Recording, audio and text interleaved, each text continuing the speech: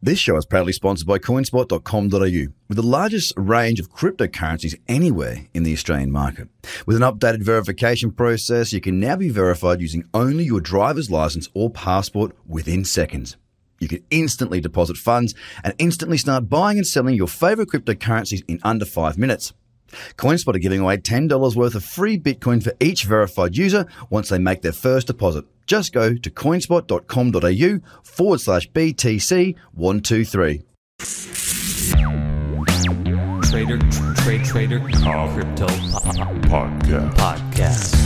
This is the Trader Cobb Crypto Podcast.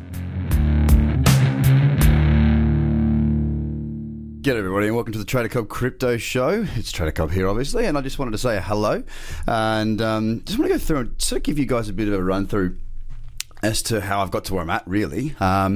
You know, I do a lot of talk about trading and everything like that. And look, a lot of people, I know that, you know, I get all the comments through, you know, through my social. So if you're not on Twitter and Facebook, get me on there. You know, Trader Cobb, it's pretty straightforward. I get heaps of emails. I get lots of people coming back to me and sort of saying thank you and asking for my story and also telling me a bit about their story. And I realised to myself, you know what, I haven't actually given you my story, which is quite interesting considering, you know, I've been doing this for quite some time now. And the whole point of what I'm getting at is that, you know, I suppose, how do I put it? I suppose it's interesting to understand how somebody has taken the steps to get where they are. Now, I talked to you about my routines, I talked about my structures, my strategies, I talked to you about just about everything to do with trading, and I give lots of little lessons and tips and pointers and whatnot, but I very rarely talk about me and how I got there, and I think it's really important at this point, just because you guys have asked for it, and I want to take you through that, and I want to give that to you. And I guess it could be used as motivation in a way, because, I mean, look, at the end of the day, you know, especially for young people, right? Well, actually, no, it's for everybody, because it's not just young people that sort of have an inner conversation and struggle maybe with who they are and whether they're good enough or not. No, I definitely haven't ever had that sort of conversation too frequently. From a very young age, I kind of knew that I was something a bit different. I knew that I was going to have the ability to do what I wanted to do if I actually put my mind to it. And I think everyone's the same. But I think that, I think everyone's the same in the sense that if they put their mind to it, they can achieve great things. But I think a lot of us get held back by a number of things, whether it be the upbringing, our schooling. I don't know what it is, but a lot of us don't actually go out there and, I guess, do what it is that we believe is our calling. Sometimes you don't know what your calling is, but having the confidence to step out and really have a crack, it's super important. And I guess for me, I mean, from the age of 6 years old, I started my first business when I was 6. I went to a little school called Sunshine Beach State High School, up at Sunshine Beach, where I grew up in sunny Queensland in Noosa Heads. And, you know, I wasn't too far into my first year of schooling that I started to, you know, we used to get these 30 centimetre timber rulers, right? And you chop them in half. And my dad's a builder, so I had access to tools and stuff, right? As a 6-year-old. I used to get his belt sander, put it in the vise, wind the vise up, put it upside down, and I'd take these 30 centimetre rulers and I'd shape them into surfboards. And then at school, then I'd sort of get wet and dry and sandpaper it right down so it's nice and smooth, bit of rocker in it. Like, I'd make these epic little timber surfboards, and then I'd put 2 bits of blue tack on them. And you know, you get your book at school and you'd fold the book over and I'd surf the book.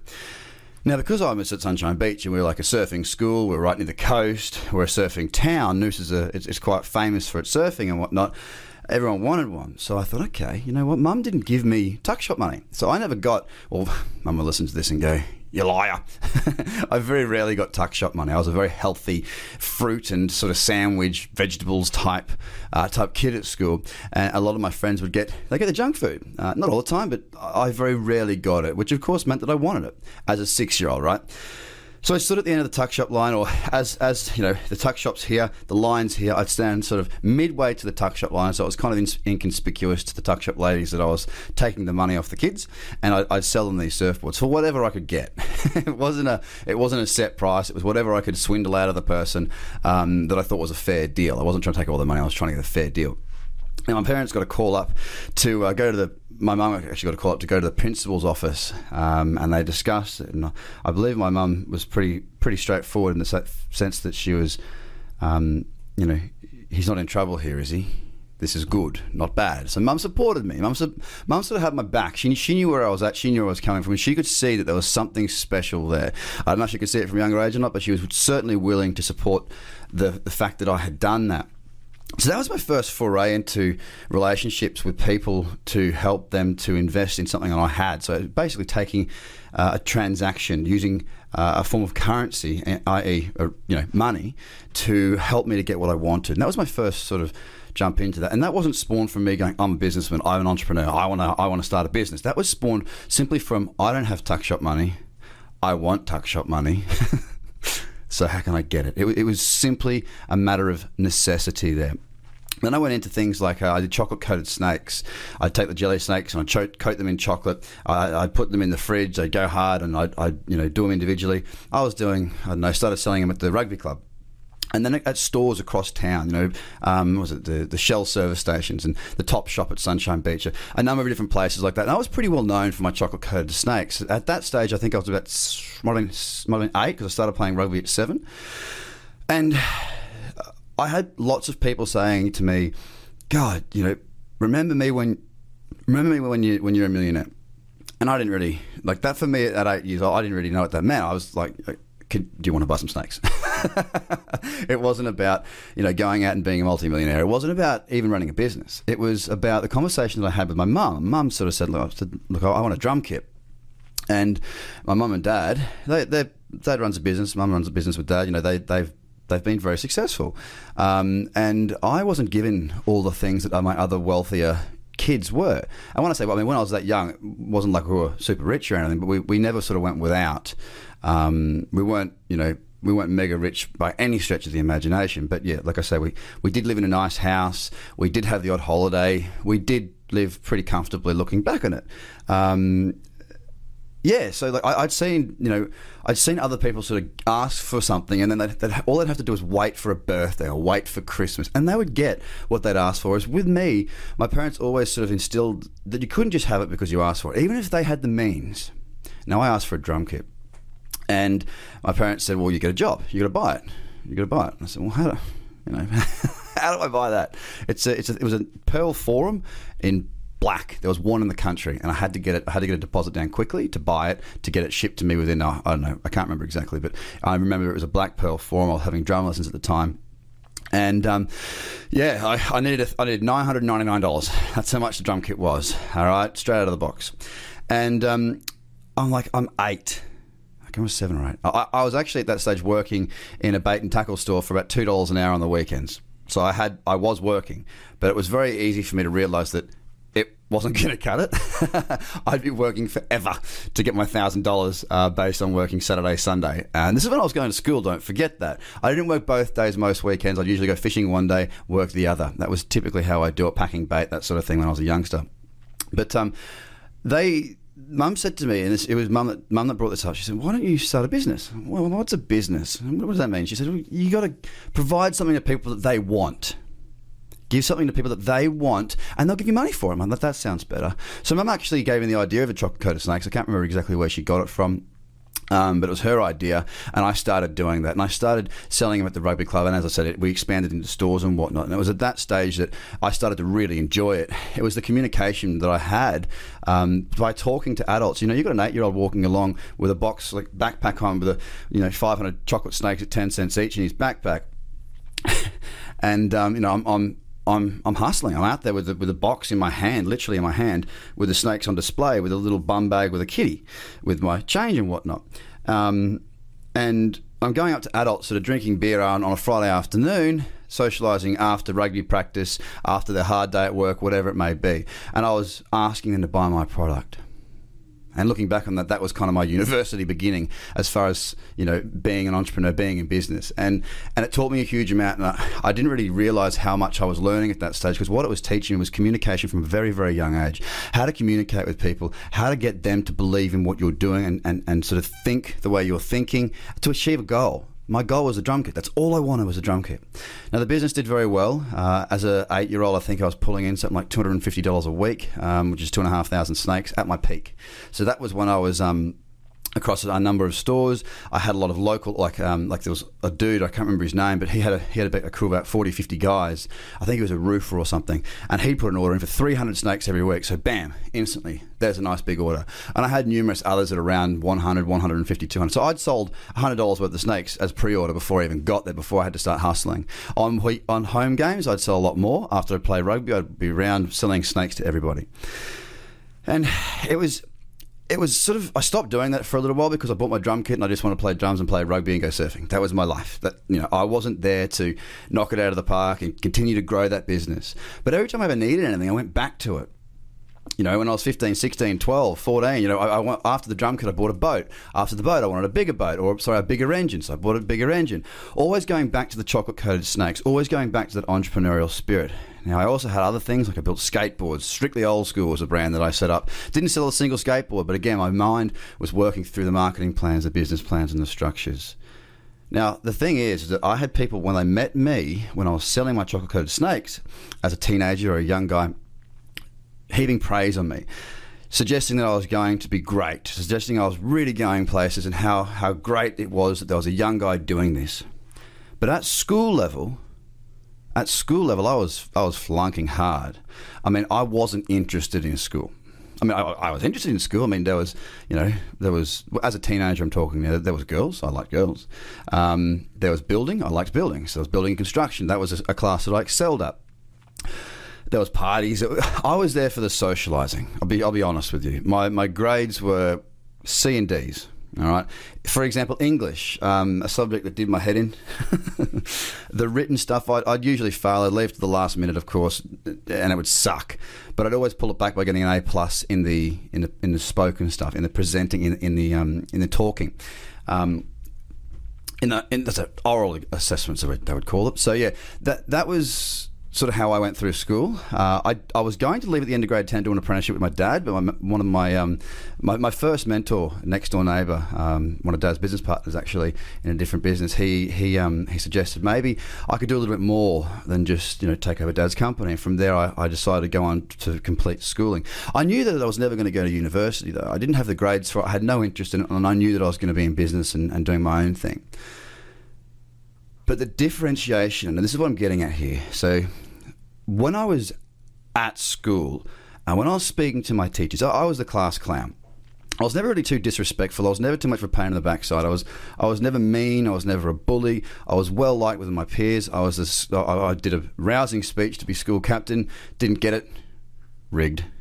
But I was my sports captain. I was the male sports captain for Uluwatu, my sports team. And I was good with sports. I was never the best. I was a good swimmer. I was an age champion in swimming, but I was never a superstar. So at school, you kind of got your grades or you got your sport. I didn't have either. I was decent at sport, rugby, swimming, like pretty much any sport I could kind of play all right at a participation level, but I was never the star. And I was never, the best at school. When I was at school, though, because I had the admiration of my peers and I was good to people, I found school pretty easy. The teachers didn't dislike me. They'd be like, yes, he's disruptive. Yes, he's a class clown, but he's not a bad student. He's not a bad kid. And the funny thing is, though, is that if like some parents or some people would look at my grades and go, oh, geez, that Craig Cobb guy, he ain't no good. But I was doing other things, and I think this is a really important part of this, is that people don't see who you are unless you let them. I opened up at a young age because I must have just been my personality. I don't know. Maybe it's just who I am. I guess it is. But they got to see who I was outside of school. They got to see me creating a different version of me. Now, when you're young, it's typically school and sport. That's all you got. That's what you are. That's who you are. That's what you're defined by. How was he doing in sport? How well is he doing in school? They're the two things. You can open up a third dimension. This goes not just at school, but in life as well. At the moment, like if you're out with kids or something, for example, how's work going? How's his career? And how's the family? If you're single, how's work? And does he have a girlfriend or a boyfriend or whatever? These are typically the way that society sees us. You can carve out whatever else you want. Don't just be perceived by what people see. and what you're showing them is so important. Now, you don't have to, I'm not saying you have to go out there and have a public profile like myself and do that sort of stuff. I'm just saying that there's more if you choose for there to be more.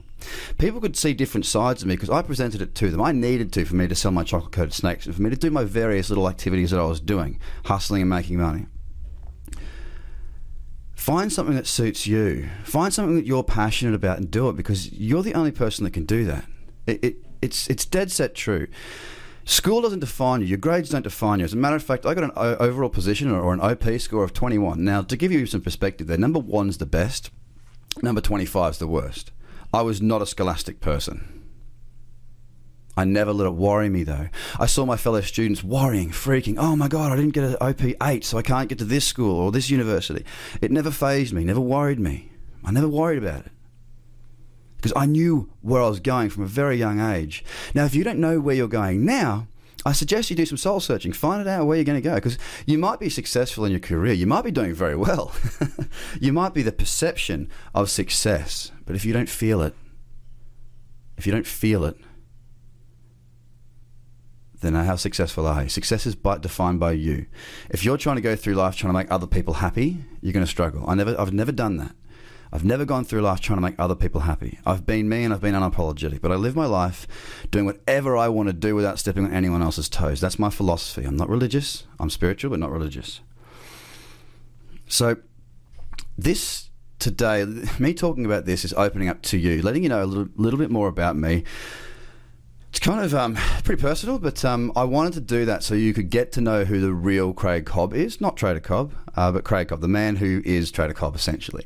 I want you to know who that is. I want you to know my story, because if it helps you guys, anybody, to just have a listen while you're bored. That's one thing. Hi, you now know who I am or where I've been a little bit more. But more so, I'm hoping that for some of you, that might be in a bit of a rut or a bit of a spot in life where you're a bit unsure, or you've had the conversation with yourself where you might know what you want to do, but you're not doing it. I want to help you to sort of understand that you can do it. It's there. No one can stop you if you want to achieve it, and don't worry about the perception of others.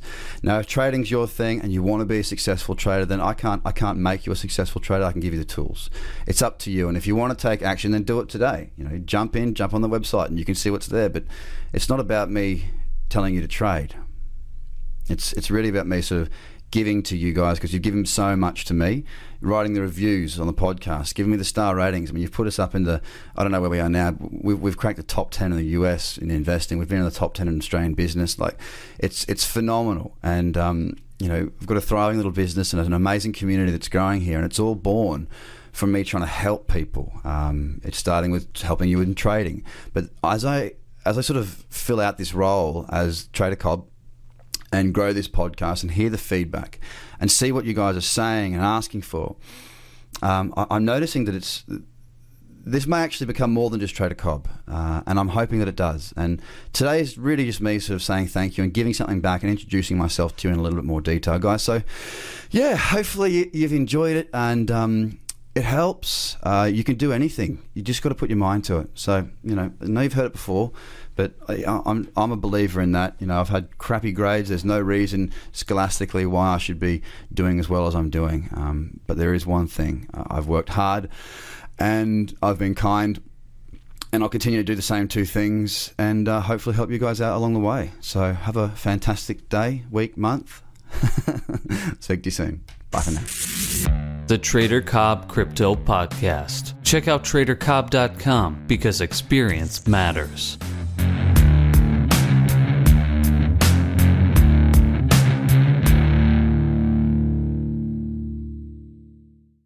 This show is proudly sponsored by Coinspot.com.au, with the largest range of cryptocurrencies anywhere in the Australian market. With an updated verification process, you can now be verified using only your driver's license or passport within seconds. You can instantly deposit funds and instantly start buying and selling your favorite cryptocurrencies in under 5 minutes. CoinSpot are giving away $10 worth of free Bitcoin for each verified user once they make their first deposit. Just go to coinspot.com.au/BTC123. Views are of the advertiser, not Trader Cobb or the audio presenter.